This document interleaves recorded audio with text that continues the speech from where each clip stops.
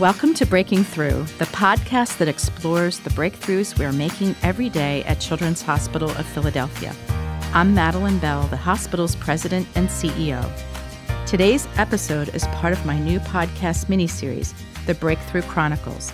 In this series, patients and their families will be sharing stories about their experiences at Children's Hospital of Philadelphia, which we often refer to as CHOP. They will also be sharing their breakthrough moments.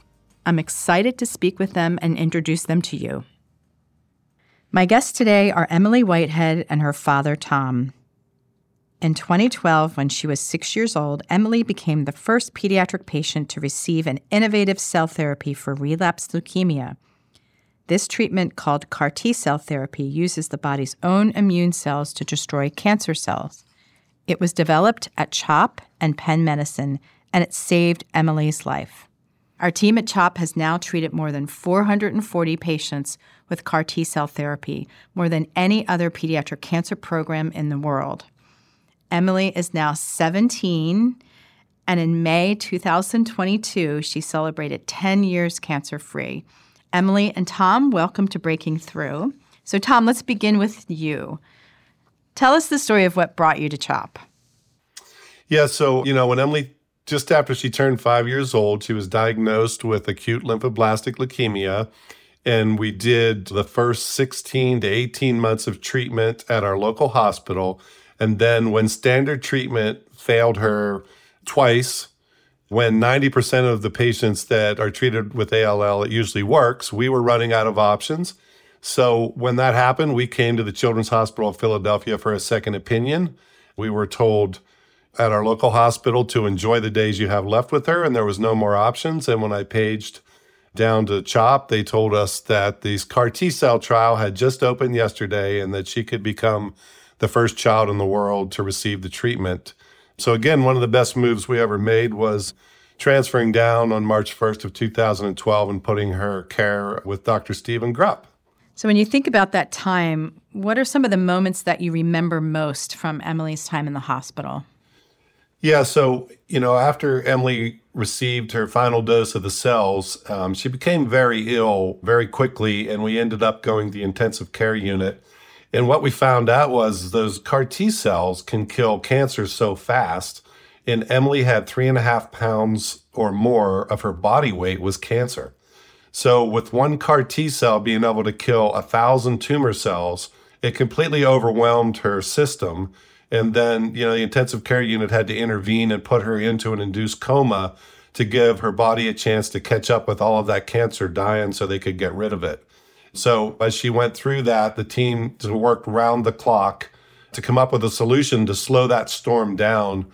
And, one morning, Dr. Grupp came through the door and said, we really didn't think Emily might survive last night, but we have this new arthritis drug called tocilizumab that may shut down one of the proteins in her system that is so far off the charts we can't even measure it. It's never been used in a cancer patient, but our team came up with a science reason that it might help her. And once they gave that to Emily, that saved her life. And we heard people in the hallway saying within hours that we've never seen a child this sick get better any faster. And that's when the word miracle was starting to be used by even nurses. So yeah, she went through a rough time. Now we felt it was meant to be because it led to this becoming an FDA-approved new way to fight cancer and created the fourth pillar for fighting cancer, where you had chemotherapy, surgery, and radiation, and now you have training the immune system. And we've heard many times from many different institutions that if Emily didn't survive that night, that none of this revolution would be going on. So we're just very thankful that she made it through that storm and that the team didn't get any sleep during that time, and they kept working around the clock until they solved the problem. So take us to the day that she was discharged from the hospital after all that you just described she went through. What were you feeling that time? It was really exciting for us. And I tell people it just felt like we could finally rest. We drove out of the hospital June 1st. So we transferred down March 1st and took her home cancer-free on June 1st.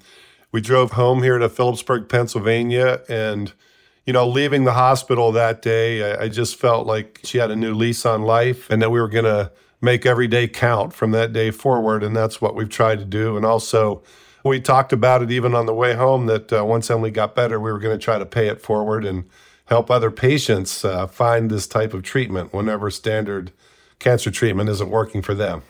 So it's been more than 10 years since you were discharged and Emily received her CAR T cells. What kind of care did Emily receive over this past 10 years? That's been really incredible, too. We're 10 years since she spent a night in the hospital, and since then, she really has to get blood checks maybe every 6 months, and we come down to the Children's Hospital of Philadelphia once a year for survivorship clinic, but she literally went back to being a normal kid and putting cancer behind her and leading a normal life. And we tell people now, unless you recognize her from the media, you can't tell she ever had any kind of cancer treatment as a young child. And that is what a cure looks like to parents. In 2015, you and your wife, Carrie, started the Emily Whitehead Foundation to fund innovative cancer research, including research at CHOP. We're so grateful for your support. So tell us the motivating factor behind that. Emily came home on June 1st of 12, and then that December is when her story was written about and her picture was put on the cover of the New York Times, and that brought worldwide media coverage to us overnight and to your hospital, which was well-deserved. But along with all the media attention came calls to our family from parents from all over the world that said, we're being sent home on hospice and we need hope. And that, hearing from all of those families and wanting to help them find that hope and find a trial when normal treatment isn't working is the main thing that led us to start in the Emily Whitehead Foundation. And we wanted to make sure that, money being raised with Emily's name and likeness was going to go towards these new pediatric immunotherapy cancer treatments and less toxic ways to get better. And we've been a part of helping over 400 families get into CAR T cells somewhere in the world. So we're very proud of that as well. You should be absolutely proud. 400 families. That's really remarkable, really remarkable. Thank you. So I'm going to turn to Emily now. So Emily, you're up now. This is what I've been waiting for. I mean, it's great to talk to your dad, but it's even better to hear from you. What are your most vivid memories from visiting CHOP?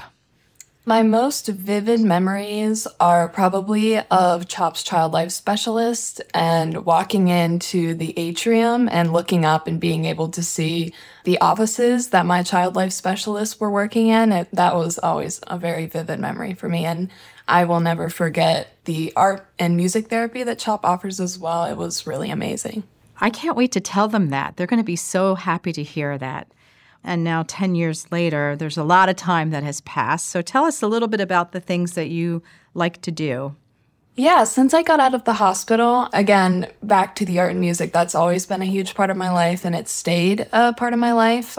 Today, I really love photography, and I've also had an interest in environmental science, so I'm currently applying to college for that, and I'm looking forward to that as well. But besides that, I just love doing all different kinds of art and hanging out with my Chihuahua Luna. Environmental science, that sounds really wonderful. And it sounds like you understand science a lot, probably from what you've been through. The doctors here are really studying the cells of patients like you who responded so dramatically to the CAR T cell therapy. And they're using what they learned from you and other patients to help more patients. So in essence, patients like you have become teachers, and they're contributing so much to our research here. How does it feel to be part of that? It feels really amazing to be a part of something like that, especially being able to advocate for these less toxic treatments that are really being pioneered at CHOP. That's very special to me. And having the ability to share the information with families so that they can get their kids out of the hospitals is what is the most important thing. So when you think about your future, which is now so bright after you've celebrated your 10-year cancer-free milestone, what are your hopes for the future? I hope that in the future, I'll, of course, be in college and still learning, but also that my advocacy work will stay a part of my life and that I can continue to spread awareness of CAR T-cell therapy in my future as well. So what advice would you give to other children and their families that are going through cancer? And maybe, Emily, we'll start with you and then hear from your dad. I always tell children who are fighting cancer to always keep fighting and to keep believing in yourself, and that you're also your own best advocate, and that staying positive can really make a difference. And Tom? We tell parents that you have to do as much research as you can and then really trust your instincts, because that is really what led to us having a good outcome. There was times whenever the science and that looked pretty bleak for Emily, but we just, again, staying positive was huge for me. I was the positive and hope side of it, and my wife, Carrie, was the research and science part of it. But we would always just discuss that and talk, and she would bring the research to the table, and we'd make a decision together, and then we just trusted our instincts. And I think at the end, Dr. June told me that he could count 6 decisions that we made during that time that led us down to CHOP at the right time. And he said, every one of those decisions you guys made saved her life. So that's why, for me, I've told people that I believe at that time I witnessed a miracle. But I still have parents calling me from the ICUs from all over the world, even today, that say, how did you stay sane during that time? And I tell them, we have a group of parents that have lived through CAR T that you have access to on a private Facebook group, and you just have to trust the teams, work with the teams you're there at the hospital with, and again, trust your instincts and just never give up. I always like to close by asking my guests about their personal breakthroughs. So, Emily, I want to start with you. Could you tell me about your biggest breakthrough moment? That's a hard question. My breakthrough moment would probably be whenever I was old enough to realize the impact that our story has on other people. Whenever I was younger, I understood that what had happened was important and that CAR T-cell therapy was important.